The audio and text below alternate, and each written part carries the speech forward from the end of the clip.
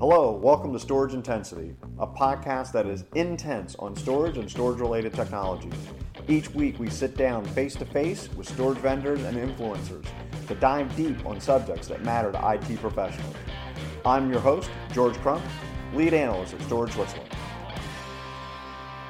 And joining me on this episode of Storage Intensity is Barbara Murphy. She is VP of Marketing with WekaIO.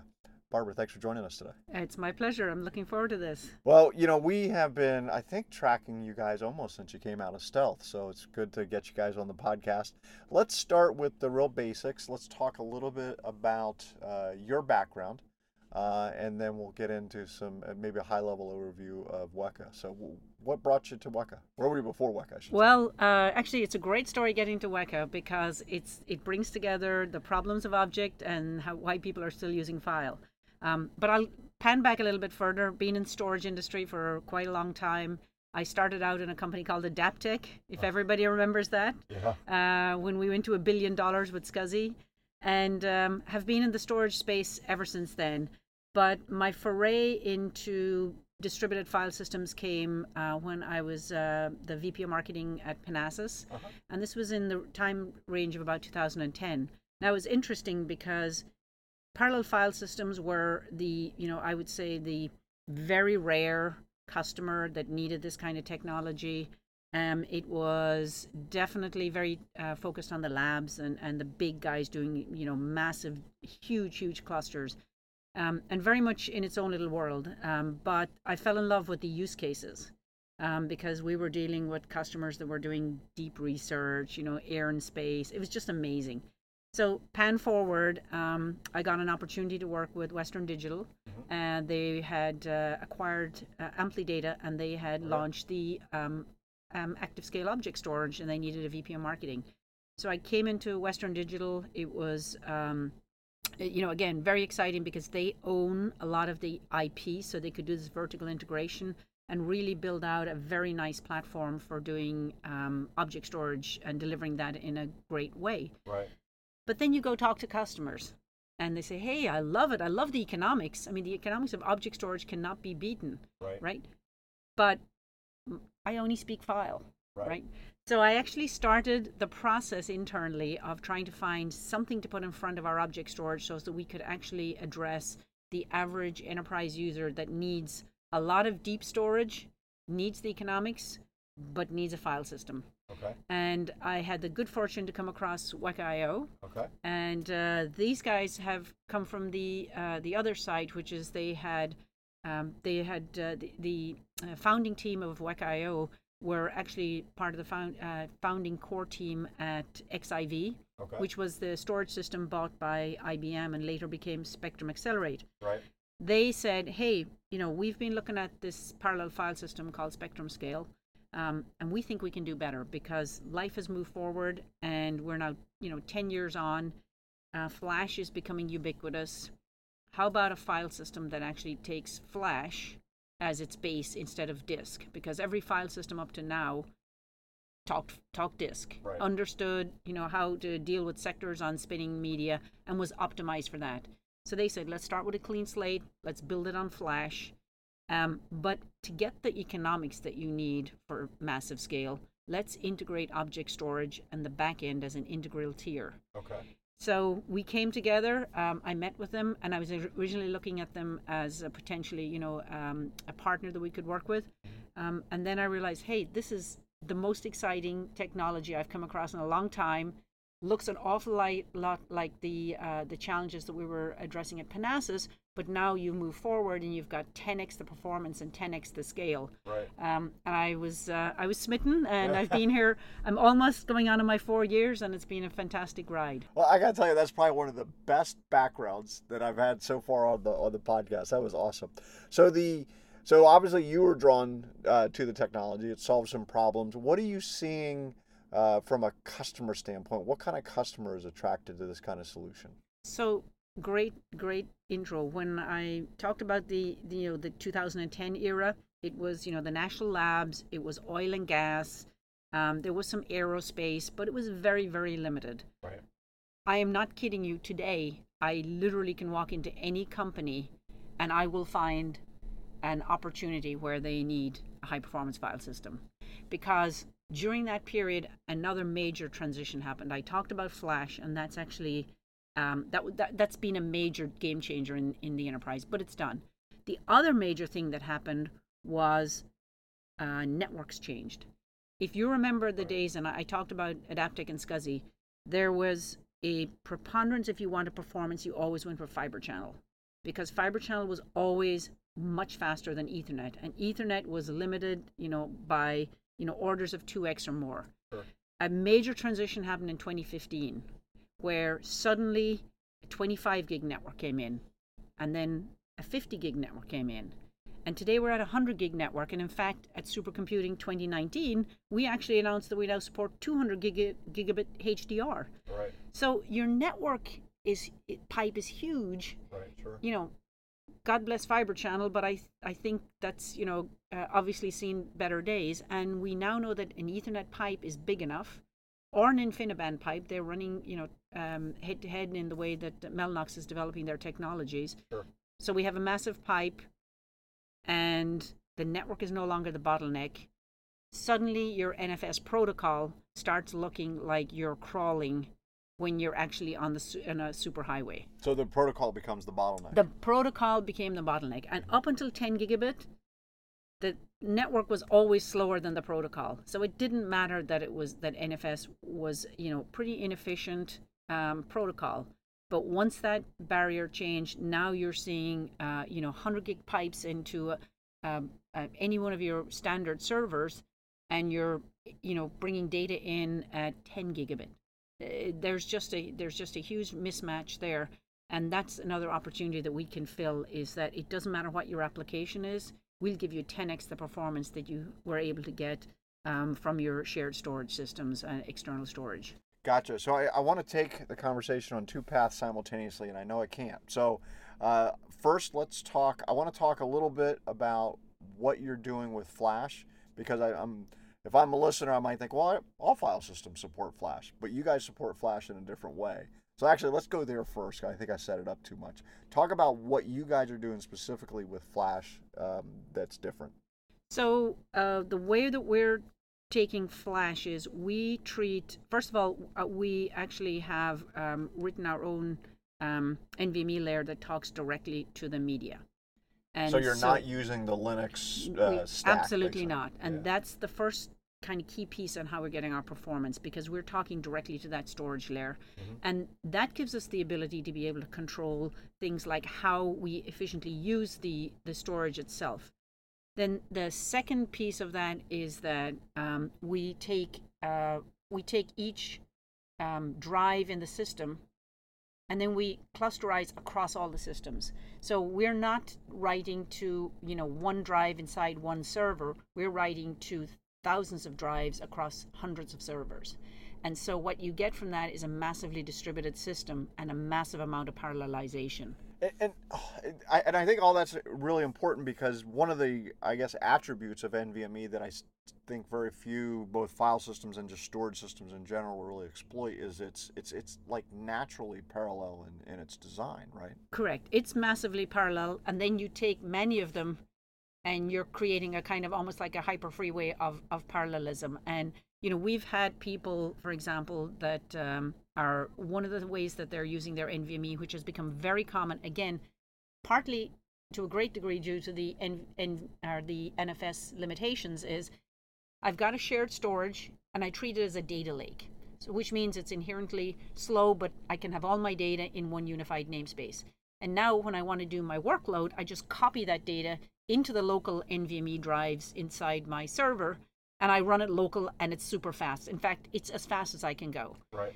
So what we've shown people is if you use Weka, you can actually have 3 times faster or more than you can get from those local drives, because what we do is we parallelize not just inside that 4 drives inside your server, but we give you 10s or 15 drives that you're reading off at the same time. So we've broken the myth that a local file system is the fastest. And we can do that with our parallelism.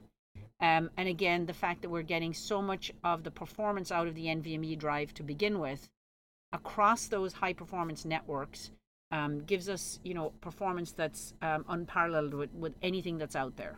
And is so the sort of the next step with NVMe is NVMe over Fabric. Is that a thing for you guys, or do you just not need it? So we're already NVMe over Fabric like. Okay. I mentioned that we wrote our own network stack, and we write directly our own NVMe driver. And so what we have done though, we think the limitations with NVMe over Fabrics, and you see this with RDMA, is the fact that often you require, unless it's inside a rack, you've got to have some kind of, PFC set on your switch on the network. Now you have to go talk to the networking guys, and they said, not on my dime, right? So you're either limiting your storage to a very confined environment, or you have to work at just regular Ethernet. We're able to give you NVMe over Fabric performance without any need to change any of your network switching. Okay. And that's, we believe, is a major advantage that we have. Sure. And also what's nice about it is it just takes away one more reason why your customer looks and says, oh, I can't go to the network. They're not, Right. So it takes away that reason why they can't go to that technology. And we delivered like that straight out the door without any requirements. Well, and I would also assume that some of the type of use cases you deal with, they're even kind of a little further removed from the network guys than, like, say, the traditional storage infrastructure guys. Those guys usually share a cube or something, right? Your use cases, they're sort of even further away from those guys. Yeah, right? a lot of the use cases that we're in are probably our number one. In fact, it's not probably, it is our number one use case is actually machine learning. And these really are, there's interesting dynamics about the people doing machine learning. One, they're your most expensive employees, because any data scientist who is waiting around trying to get his model run is a very expensive and very impatient customer to have. And then the second thing is that, it's very heavy GPU centric or very large HPC clusters as well. So those tend to be environments where they want to build out the entire infrastructure and really dedicate it to the applications. But again, it's like I said, machine learning runs across the gambit of healthcare. It runs in life sciences. It runs in autonomous vehicle training. It's in security and image recognition, radiology. I mean, there's so many areas where machine learning is being used now. I mean, it's being used in just speech to text. I mean, all kinds of stuff. So when I said what's changed in the industry is that there's an opportunity in every company. There truly is an opportunity in every company out there for using these new technologies to either be able to deliver better services or be able to deliver more value to your company to begin with. Yeah, we've certainly left the halls of academia, haven't we? Absolutely left the halls of academia. And it was funny because I just came back from a conference in Europe where we had one of our customers presenting on stage. And we actually got a great use case of how machine learning is being used in the National Health Service in the UK. So if you have things like a digital pathology, it always requires a radiologist peer level review. So in the traditional model, there was always a doctor and then another doctor and both radiologists. And today, they've now got approval to allow one of the two to be a machine learning. So you do a machine learning on the actual case, and you also have the doctor do a peer review. And that way they're able to, reduce by 50% the number of radiologists that have to be involved in that particular case. So I thought it was a fantastic way of combining the power of AI with the practical reality that you still need medical oversight. Right. Yeah. Well, I mean, think about that. You've not only reduced some of your cost burden, but you've also sped up the time to precisely. Right? Yeah. And in fact, the other thing is the accuracy of the machine learning models is extremely high as well. Obviously. Yeah, that's really interesting. So use cases, machine learning. I totally agree with you. Just across all industries now. I mean, enterprise. The traditional enterprise Fortune 500 they're all over this kind of technology. Is it? But I think you also have, even in what we would, I guess, now call traditional HPC, which sounds like a weird thing to say, you guys have a role to play there as well, right? Yes. We're not, as I say, we're not limited to that. I think the reason why we've particularly been successful in that is because GPU nodes Right. have a huge pipe into them, Mm-hmm. and it really separates the men from the boys, as they say. Right. It really separates out. So and as an example, in fact, last 2 weeks ago at Supercomputing 2019, we actually won the #1 position on the IO 500 chart as the fastest file system. Okay. So the reason that we're successful there is because we've really shown that when you've spent hundreds of thousands of dollars on GPUs, that they're not going to be sitting idle waiting for data. Right. But your point about traditional HPC, we have genomics customers. We have customers doing financial analytics with KDB Plus. In fact, we set a record for 8 records on the Stack Council KDB Plus Stack 3 last year, or actually earlier this year. So again, it's all about a more traditional type of applications that like to use a lot of high performance computing. But also things just air and spatial modeling. We have a customer, Tre Altamira in Italy, that actually uses us in the AWS cloud, and they are using us to do geospatial modeling for when you do oil and gas exploration. It causes the Earth's surface to actually get indentations, and so it's a safety mechanism for making sure they don't have earthquakes or mine deterioration in the mines. Huh. So there, again, it's all the more traditional models, but also, like I say, the new sexy stuff. And I did want to highlight that point, is that we have exactly the same software that we run inside your on-premises. It's exactly the same piece of software that we run in AWS. In fact, we're a competency partner inside of AWS and on their marketplace for almost 2 years now. And again, you can run HPC in the cloud with Weka. And in fact, the IO 500 run we actually ran it in AWS to prove that you can get, you can be the #1 file system in the world and be running on AWS and get it in the cloud as well. So let's talk a little bit about architecture, right? Because clearly we've already kind of said you can run this on-prem, you can run it in the cloud. So let's take the on-prem deployment model. Let's call it that. What does that look like for a customer? I mean, it's obviously multiple nodes, things like that. What does that look like? Well, the nice thing about it is we actually have worked really hard. We're a partner with OEM partner with HPE. We have on the Apollo and the DL series, also with Supermicro, and we're just actually in the process with Dell for as well. So we have, and Penguin Computing is another one. So we have many different hardware partners, because again, we are software only, right, and we run on commodity server infrastructure. But you can start with Weka with as little as a Supermicro Big Twin, which is a 4U. It's 8 nodes in a 4U. It can be about 100 terabytes usable, and that can be your starting point. Okay. So you don't have to, just because we're a high performance system doesn't mean to say you have to bring in racks and racks of equipment. You literally can start with a 4U. Right. And then you can keep scaling that out. And key to the architecture is one of the problems with all of the traditional parallel file systems that were created was they were created about 20 years ago, and they looked at what the traditional scale out NAS guys were doing, and they said, okay, here's the problem with a NAS. You have the data and the metadata services all in this head controller. Right. Let's separate out the metadata from the data. Right. And it was a great improvement at the time, because now you could have metadata services going on, and then you have a direct path to your data. The problem with that is, over time, metadata has become a bigger and bigger piece of the workload, and now you're constantly held back because your metadata services are the bottleneck. Right. So what we've done at Weka was, one of the other things we solved when we looked at the parallel file systems is data and metadata has to be fully distributed. Okay. And this is, I would say, the nirvana of parallel file systems. So every node has exactly 1/n of the data and 1/n of the metadata.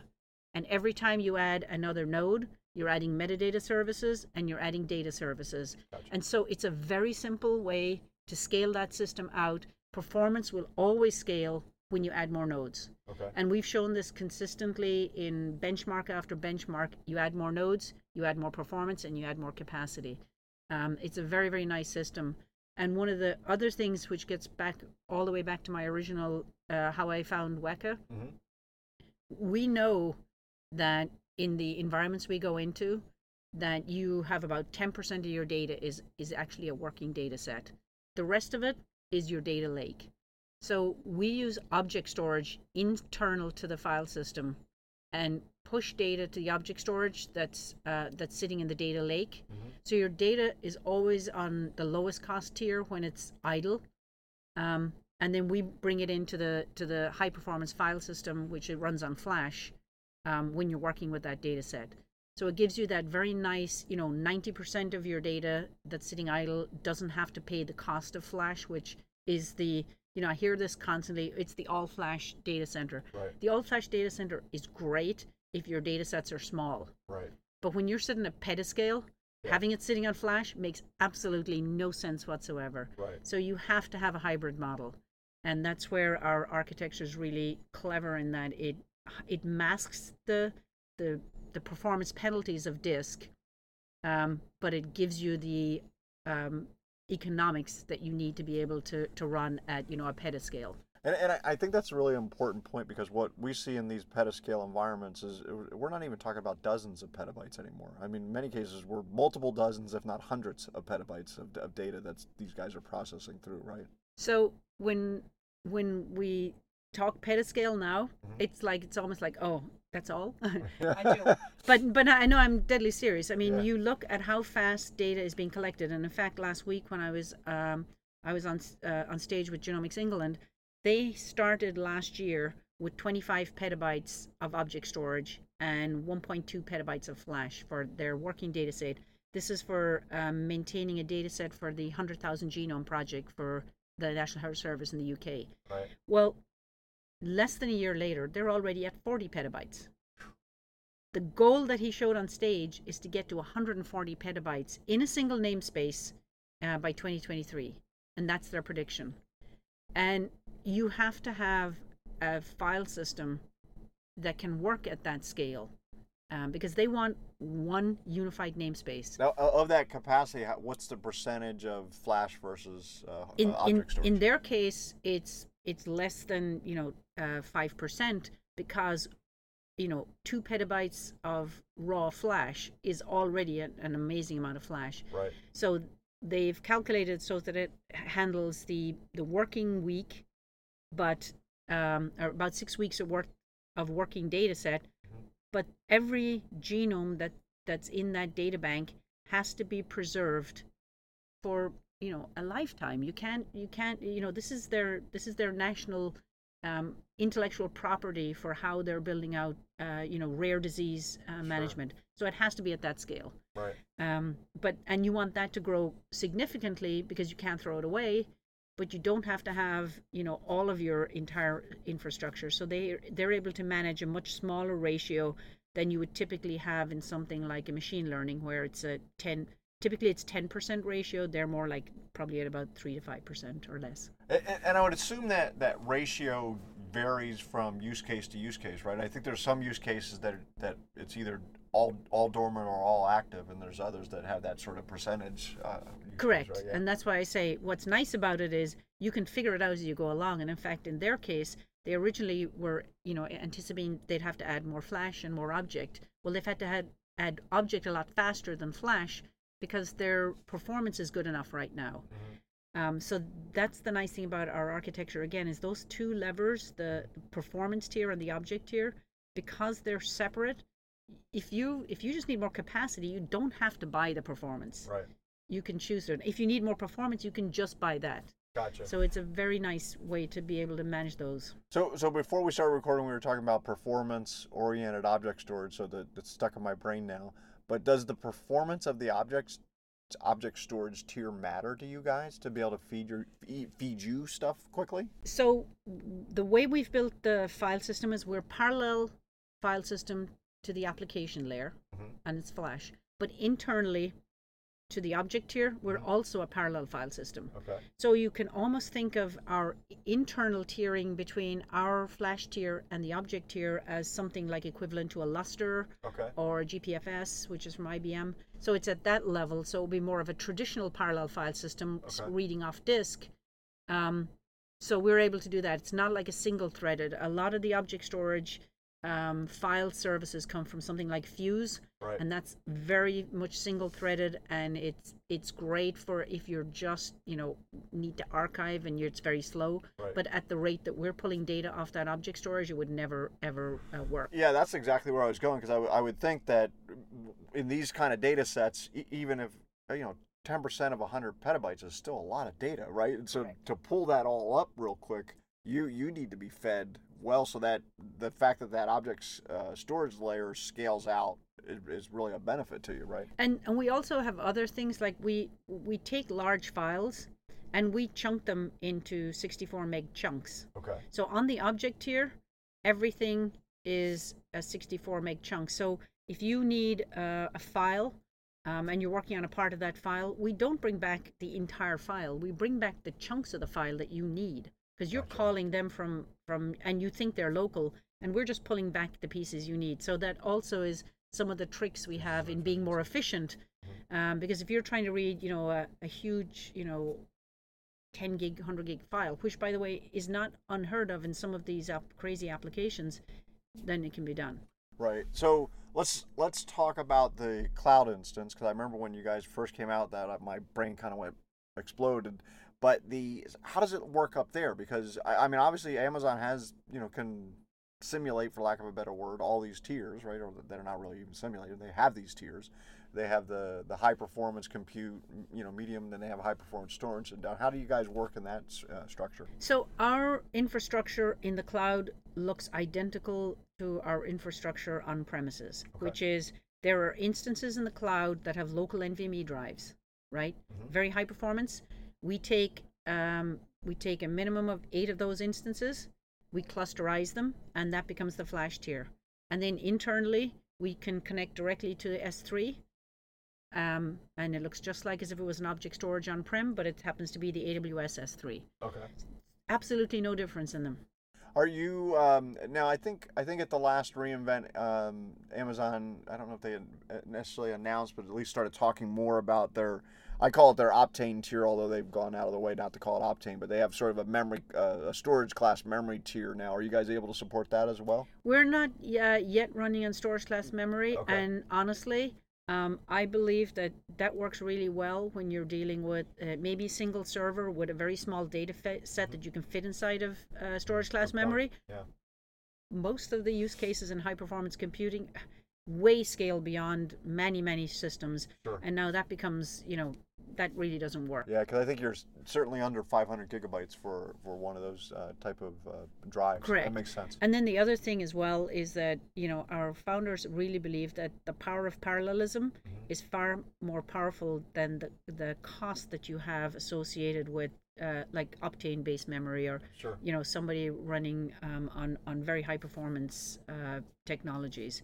We can get more performance by aggregating out across more drives than you can from just one drive that happens to be extremely fast, right? Okay, yeah, that makes a lot of sense. So as you go to market, it's kind of interesting to me that you guys, your competition was 20 years old when you were day one, right? So, but you guys have moved very quickly into that, I don't know, that quadrant of leaders, right? When I talk to the other guys, they're all worried about you, basically, right? So that's a good situation to be in. What was it just kind of a perfect storm of, we not only, because we've had massive data set requirements, maybe not to this scale, but I think it's the combination of this massive data set, the discovery, if you will, of the value of the NVIDIA GPU, plus the need to process that data so fast. And I think machine learning and deep learning, all those different learnings, unlike any other workload, the faster you get it done, the better it is, right? There's some things where you can get it faster, it really doesn't matter. Here it matters, right? Well, I would say it's a combination of genius and good luck, right? It always is. Yes. Right? Because when I look at the parallel file systems that I talked about before that are about 20 years old, amazing technologies, did amazing discoveries in their time, but they fundamentally built the product on the technologies that were available. Sure. Right? And at the time, the technologies were InfiniBand is the only decent networking you could get. And by the way, it's still amazing networking today. Mellanox has done an amazing job. But disks, right? There was no way you could ever afford to be doing HPC on flash. Right. Well, and SCSI. And Everything was SCSI, right? and it was all SCSI. Yeah. So it's, I always like to say we got the benefit of standing on the shoulder of giants. Right. The work that was done by DOE in the development of Lustre and the other parallel file systems is amazing. But pan forward, we had the good luck that flash is now coming down in price, and we anticipated that flash would come down in price. What we didn't anticipate, which has really helped us, is how fast NVMe specifically, because our first foray with the product was on SATA. I don't have a single customer today that even would talk to me about SATA because it's all NVMe. Right. So we've got the benefit of NVMe, we've got the benefit of 100 gig and 200 gig networking. But the real interesting thing that has made I think made our pain point so great that people want to talk to us, because let's be clear, nobody wants to buy from a startup. It's much easier to keep buying from the guy you've been buying it forever. Sure. But it's the densification of compute. And what I mean by that is what NVIDIA is doing with one GPU server would have taken racks of servers inside a classic CPU model. Yep. If you go to the genomic space, there's a product owned by Illumina called, it was originally Edico, but it's the Edico Genome. And that product takes what used to take 40 to 50 CPU servers, and on an FPGA-based system is doing the same compute processing. So you've had this massive densification of compute, which means you now need a much bigger pipe to get into that one machine. Yeah. And that's where I think we were, timing-wise and technology-wise, it was just a great intersection. And I think we're getting the benefit of that. The NVIDIA just recently announced, what did they call it? It's like a smart pod or intelligent pod or something like that has a rack of, it's basically a pre-built GPU farm. The SuperPod. Yeah, SuperPod. That's it. That, like, if you buy one, you're immediately in the top 25 supercomputers in the world. 96 GPU, DGX2s. Yeah. And actually that's one of the things we've been very involved in, actively working and co-developing technologies with NVIDIA. For example, at supercomputing, they announced GPU Direct I was going to ask storage, about that. GDS. On stage, they actually presented Weka doing over 70 gigabytes a second into a single DGX2. So let's, not all our listeners might be aware of the technology. Why don't we just talk about that a little bit? Because that's kind of amazing, right? Because I'll describe the old days, right? 7 months ago. Stuff would go up to the network, would go into RAM, CPU would access it, and then feed it to a GPU. Now, how's GPU Direct work? It pretty much says, forget about all that. Let's just here's storage, here's GPU. Let's just talk directly to each other. Yeah. So it's basically very direct from the storage node straight into the GPU node, and just bypassing that complexity that became part of the CPU complex. And again, CJ Newbern gave a great presentation at Supercomputing, and I hope it goes live somewhere, where he could show, the performance improvements that they got. I think it was 16 gigabytes a second versus 70 gigabytes a second by just removing that complex from the data path. And again, that's what it's all about. It's about making the data path efficient. Right. And then, the other thing that was really important was watching just in terms of the CPU utilization, or how much better that became with the GPUs. So it was a great kind of testament to that technology. And NVIDIA are amazing innovators in finding ways to make sure those GPU nodes are kept as busy as possible.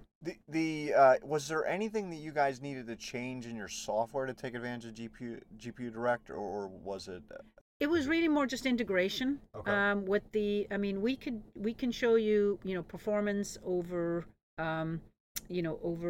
similar types, just going straight into, the NVIDIA. I think what the difference in that we now see with GPU Direct is the fact that you've got that straight pipe straight in. I can show, FIO across a link, which is theoretical, but this is really showing data Sure. going into the GPU, which I think brings it a level further. Yeah. What's the so you talked about the performance gain, which was dramatic, right? What does that net to a customer that's counting on machine learning? My thinking is it always, because I always go to artificial intelligence, it can make whatever it is act more like a human can, because it can move faster. But what are some examples of where that type of dramatic increase makes a difference? So the place where it makes a huge difference, let's start with just the training models themselves. Okay. Um, to do an epoch on some of the training models around autonomous vehicle driving can be weeks. I mean, we're talking insanely, complex systems, and so bringing that down to days or hours, which is what we do, has the impact of meaning that you can now run a lot more models and a lot more accurately and a lot more faster, and you can retrain the models a lot faster. So it's about making the safety of the overall product much higher. And so a lot of what's holding back autonomous driving, moving forward faster, is the fact that it's still I mean, it's a very dangerous proposition to hand the wheel over Right. to a car and take the human being out of it. Yeah. So I don't know. I've seen some human beings drive. I'm not sure. well, yeah, I would agree with you there too. But what it really comes down to is the accuracy of the models, making them more accurate, because you can plow a lot of data in, Sure. and you can do it very quickly. And ultimately, it's about a race to be first out to getting the finished product done. So I think it's right now, I think machine learning, the real value in having bigger pipes and being able to crunch data faster, is more about the speed of which you'll be the first to market with your new solution. Yeah, it reminds me kind of the analogy I've used a couple times, is because it reminds me of my old days as a software developer, which were very short. But the time it would take, I mean, so old that I'm talking about punch cards here. And then the first time I went from punch cards to just being able to compile, and then a few years after that, basically instant compiling, and so you could iterate so much faster. You could make a change and see how you look. Nope, and change it again. It wasn't a punishment, where back in the old card days, you just wouldn't make a change, right? And I remember arguing with my professors. I'm like, flowcharting's dead. Why would I waste my time flowcharting? I'll just implement and see what happens. And they were, they of course were. That was very bad. So let's. So believe it or not, that went really fast.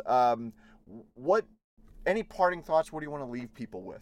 So you asked earlier about what's driving all the demand and everything, and one of the things that I think is really important to understand is, I know there are probably people listening to this going, I don't have that problem, Right. and I will never have that problem. We have created 90% of the data that exists today in the last 2 years, and I challenge anybody who doesn't think they have a problem, that they will have a problem in 2 years' time, because the human brain, we are terrible of thinking exponentially. Sure. And we have exponential growth. I think we're at something like 50 zettabytes today, and it will be at 175 zettabytes by the early 2020s. Right. Right. We can't fathom what that looks like. Right. It's almost a 4x increase. Yeah. And it will be on us faster than we know. And if you're still buying the same thing and doing things the same way, you'll always be on your heels. Right. So the time is ripe for just really starting to look at architecting. And in fact, getting back to my comment about Genomics England, they had to sit back and architect, how the hell are we going to get to 140 petabytes? Right. And they had the foresight to say, we have to throw out everything we know and start all over and figure out how we can do this, and look for architectures that can do it. And that's how they came across Weka. But the bottom line is, irrespective of which space you're in, data is the thing that's going to be the key to success, but also the biggest pain point inside your organization, because storing data, managing it, keeping it together, being able to talking to your CIO and saying, well, actually, I'd like to be able to give you that information, but we threw away all the data because we couldn't afford to store it anymore. It won't be an acceptable answer. Right. Yeah, I totally agree. I think one of the things I always advise end users when I'm speaking to them is, everything starts with a good foundation, right? Infrastructure, if you start with a good foundation, good things are going to happen to you. Yeah. If I'm talking to you about disaster recovery planning, if you've got a really good disaster recovery plan, the disasters tend to not be that bad, right? And so I think one of the things I really like about your solution, you mentioned the super micro box. You can start today. We're not talking about a system that's $10 million, right? It's a system that's very affordable. Almost every Fortune 1000, I might go that far now, but certainly Fortune 500 type of company has got to have some sort of machine learning AI initiatives, probably at this point well in flight, and so if you're not there, you've got to be getting on it really fast. And I would even contend that, other places where there's huge pain points, and I know about this because I've talked to these customers, is people doing software builds, EDA simulation. I mean, the more simulation you do on a chip, the better the chance that chip won't fail. Right. And people compromise simulation because of the time it takes to just run the bloody simulation. So if you can imagine being able to cut that by 5x or 10x, it has a huge impact on your ability to be successful. So it's not limited to, like I say, to traditional HPC or machine learning, but it's just all the basic stuff that you're doing, whether you're doing financial modeling or your chip design or software builds or all of this good stuff. Everybody will benefit from doing it faster. Well, it seems to me, and you've helped me just think of this, so if I'm wrong, it's your fault. But I think anything that has an iterative process to it, and where there's value in iterating more often or more frequently, that either makes you more productive, makes you more money, makes you more profitable, saves lives. That's really the opportunity, right? That's absolutely it. I think you've absolutely hit it on the head. It's the ability to be able to do that and run it and learn from what you've done and rerun it and get better. Yeah, absolutely. Well, let's end there because I was right, so that's a good thing. Okay. Barbara, thanks very much for joining us on the podcast today. It was a pleasure. I look forward to the next one. Okay, Thank great. you. For more information, you can check out in the show notes. Storage Switzerland has done a lot of write-ups on the Weka product. We've done some webinars together and some videos. We'll put all those links in there. And of course, Barbara, I'm assuming WekaIO.com is the right, or Weka.io. Weka.io is our website. Yeah, so that's a good place to start there for all kinds of information directly from the source. For now, though, I'm George Crump, lead analyst with Storage Switzerland. Have a great day.